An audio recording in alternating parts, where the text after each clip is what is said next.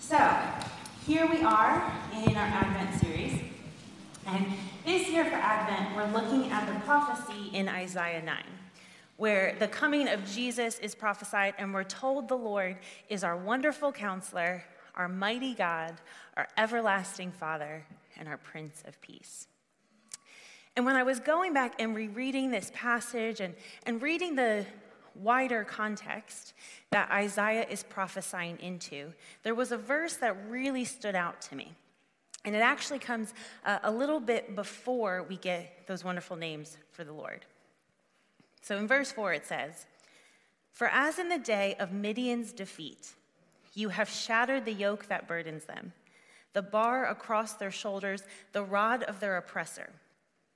Every warrior's boot used in battle and every garment rolled in blood will be destined for burning, will be fuel for the fire. For to us a child is born, to us a son is given, and the government will be on his shoulders, and he will be called Wonderful Counselor, Mighty God, Everlasting Father, Prince of Peace." So we're told about this time when the Lord is going to break the rod of the oppressor. But Isaiah says it will be like in the days of Midian's defeat. And I read that and I thought, I know that from something. That's really familiar. What is that? Because one thing I know about the Bible is that passages often build on each other. Because it was written to specific people groups and specific situations and places and contexts, that the original reader would have heard things making reference to other scriptures, and they would have instantly known, oh, this is what they're talking about. And we can, sometimes miss those moments.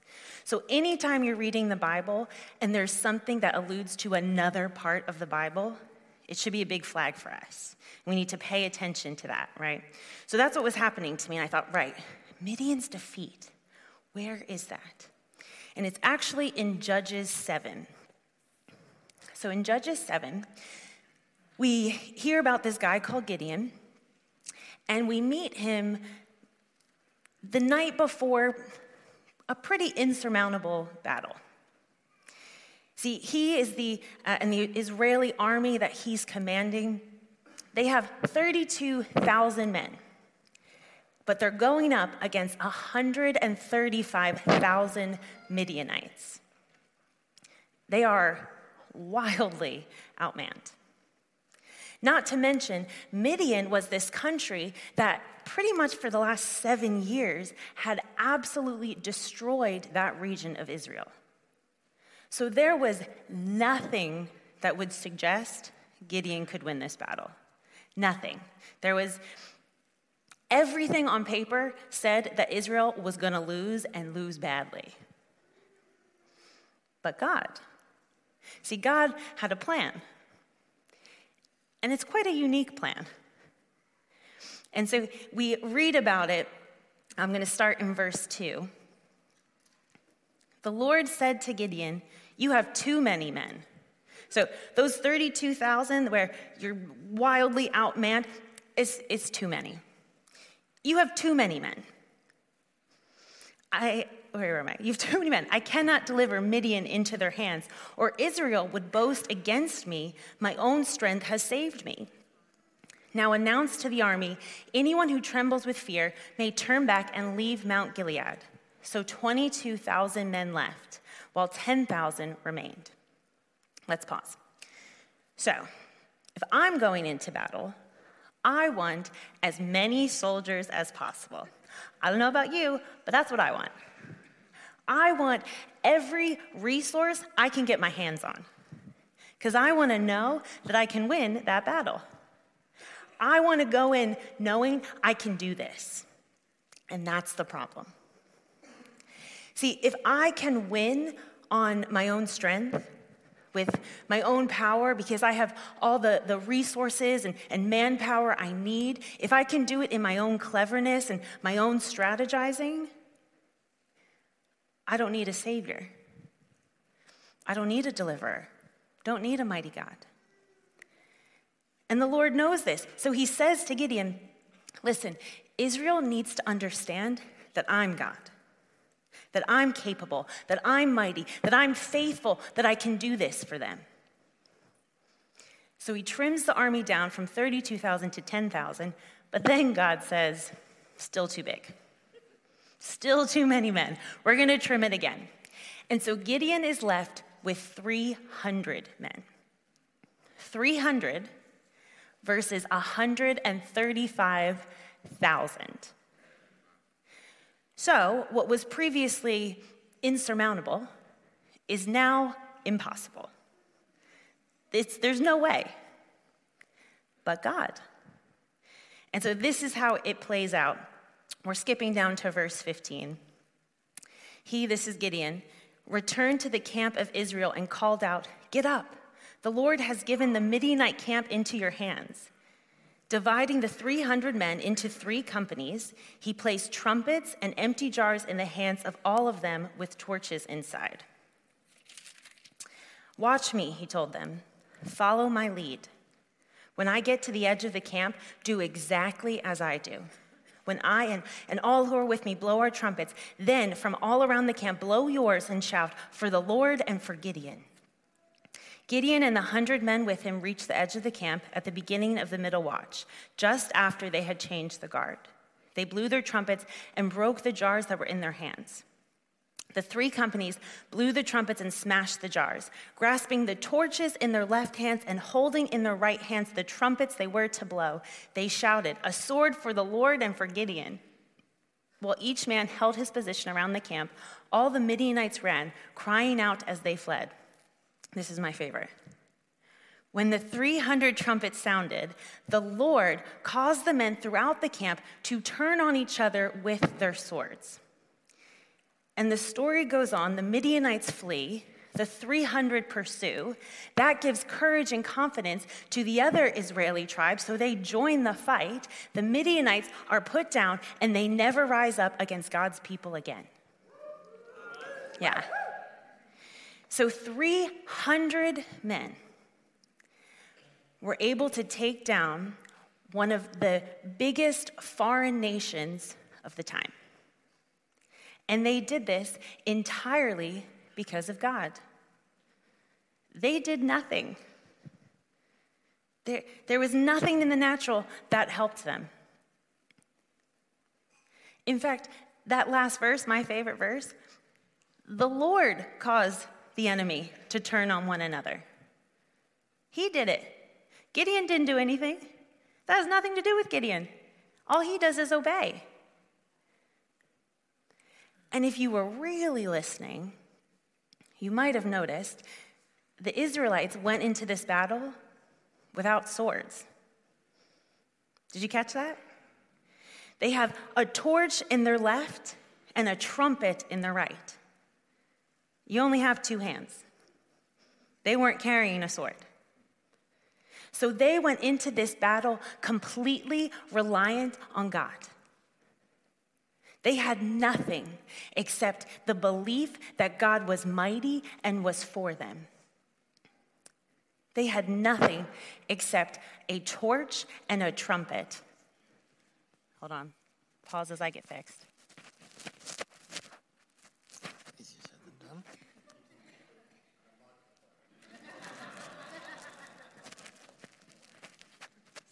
Do you want me to just use the Thanks, handheld? sweet. Okay, great. Okay, that's better. So all they had in their hands was a torch and a trumpet. They had the ability to bring light and the ability to praise. That's what they went into battle with. A torch which illuminates darkness, which is the truth. It brings the truth to the dark places. And a trumpet that gives a mighty sound to a God who is worthy of it. That's it. Now, our battles probably don't look like Gideon's. But whatever spiritual battle you're facing, I'm telling you right now, the best weapons you have are that torch to bring light and truth and that trumpet to bring praise. Those are still our best weapons. Because our enemy is the father of lies. He's the accuser of the brethren. It is never a power struggle between Jesus and Satan. Jesus is more powerful. He wins. Yes. So it's not a power struggle, it's a truth struggle. Satan fights with darkness and lies. So he comes in and he sneaks in with these little doubts and he challenges our belief systems and he goes, did God really say that? Who do you think you are? You know what you did last night. You're not a good Christian. You can't do that. If you're going to be disappointed anyway, you might as well give up. And he plants these seeds of doubt and lies that challenge everything we believe about God and about ourselves. And so we start responding with, well, yeah, what if I can't trust God? What if I try and I fail? What if I put myself out there and I get hurt? What if I put myself out there and God doesn't come through for me? He doesn't show up the way I think he will. Church, what if sounds a lot like I'm afraid. I'm afraid I'll fail. I'm afraid I'll get hurt. I'm afraid God won't be who I think he is, and he won't show up the way I want him to, the way I need him to. But what's the first thing God does with Gideon's men?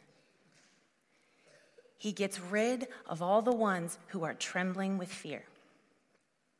Because the Lord can't take you into the victory he has if you're trembling with fear. He can't do it. And that doesn't mean we need to grit our teeth and be like, it's fine, I'm brave. No, it means we have to be honest with Jesus. And we have to say, I am afraid. I don't know what to do in this situation. I feel really weak and powerless and helpless. Did you know that every baby animal is born with an instinctual survival ability? So, for instance, fish, they are born with the ability to swim because they need that to survive. A zebra can run within 20 to 60 minutes of being born because it needs to outrun the lions. A gorilla is born with all the strength and dexterity in its hands that it needs so that it can cling to the mama gorilla because she's the one that carries it around protecting it. Every animal has this. What are humans born with? The ability to cry. That's it. That's our great survival instinct that we're born with. The ability to cry. The ability to say, hey, help me, I need help. I need something and I can't get it on my own. I need you to do it for me. I need someone more strong, more powerful, someone who I can trust, who loves me. It is okay to be weak. It's okay to feel powerless, to not be the strongest person in the room. You were literally born that way. 2 Corinthians says it this way. My grace is sufficient for you, for my power is made perfect in weakness.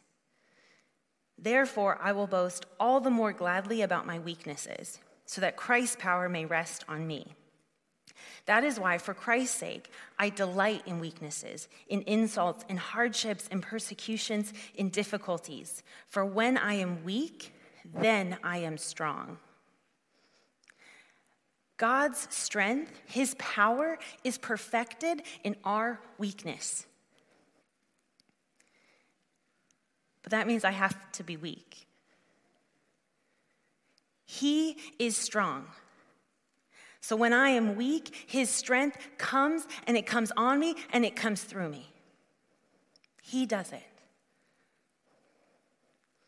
I can rely and depend on him when I'm in need because he's the mighty God. Years ago, I was leading this mission trip, and it was a mission trip based off of Luke 10, which is when Jesus sends out the disciples and says, don't take anything with you. So there were 5 or 6 of us, and we piled into a van, And we didn't take anything with us. We didn't take money or food or even our bank cards. We literally went with nothing. We just went with the belief that God was going to do something. And so we trusted him for everything. And, we trusted him for somewhere to sleep at night and for food to eat and for petrol money and for every ministry opportunity and connection. And we chose to believe that, if the van breaks down, it's because somewhere around us, they need the gospel. And we don't have anything to eat today, so okay, we're going to fast and pray.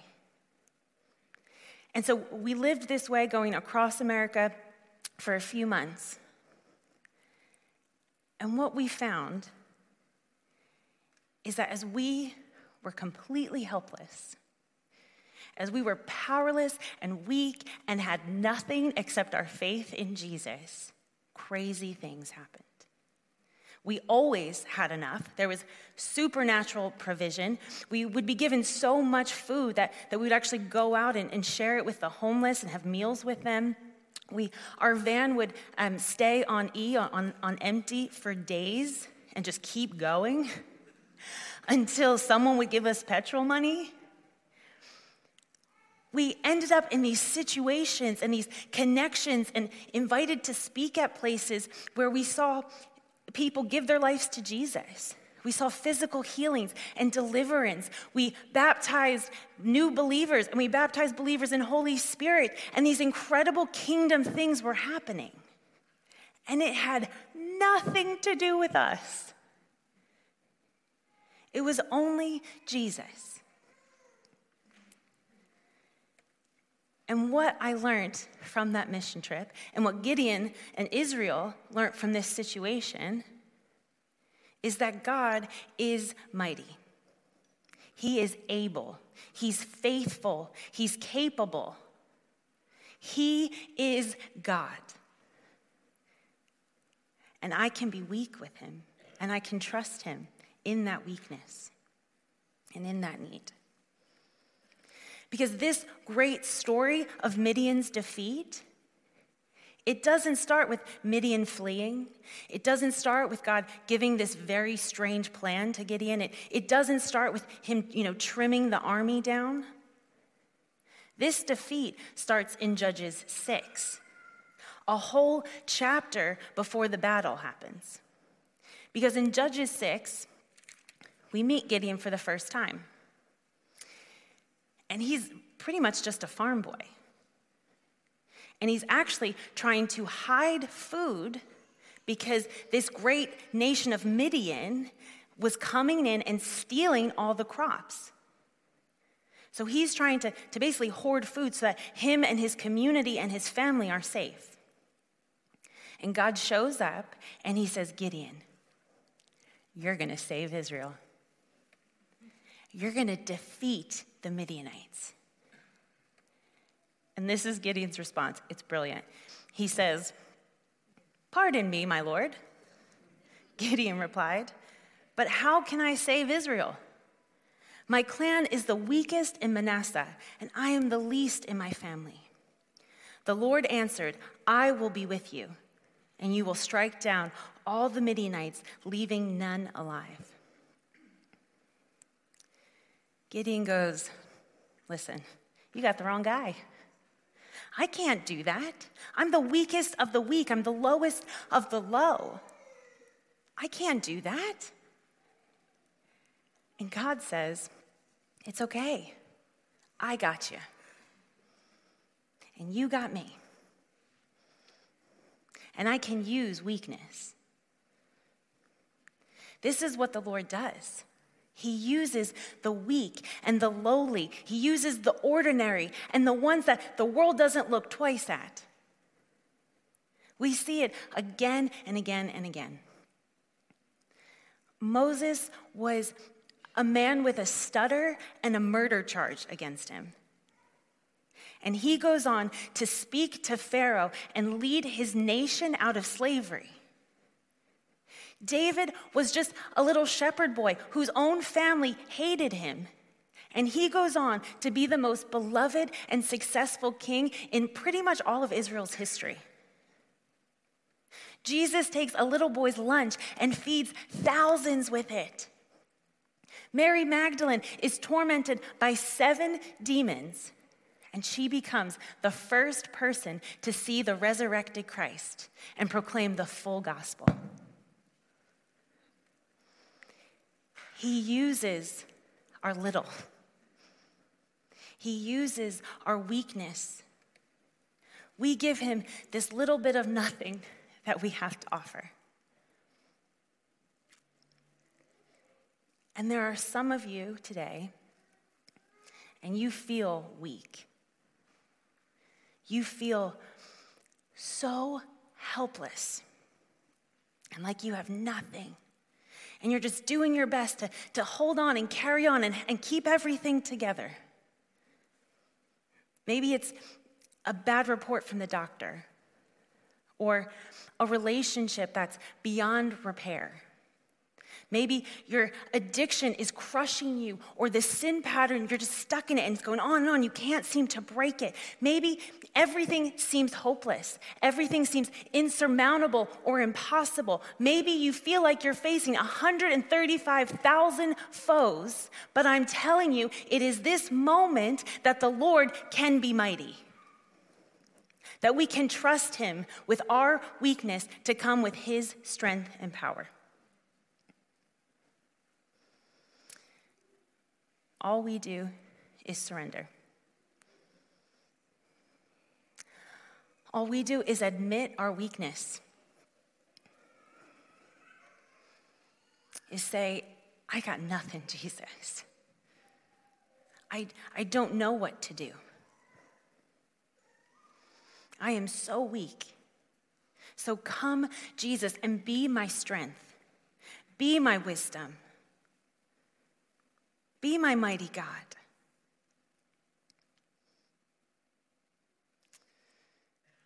And we can trust him to do that.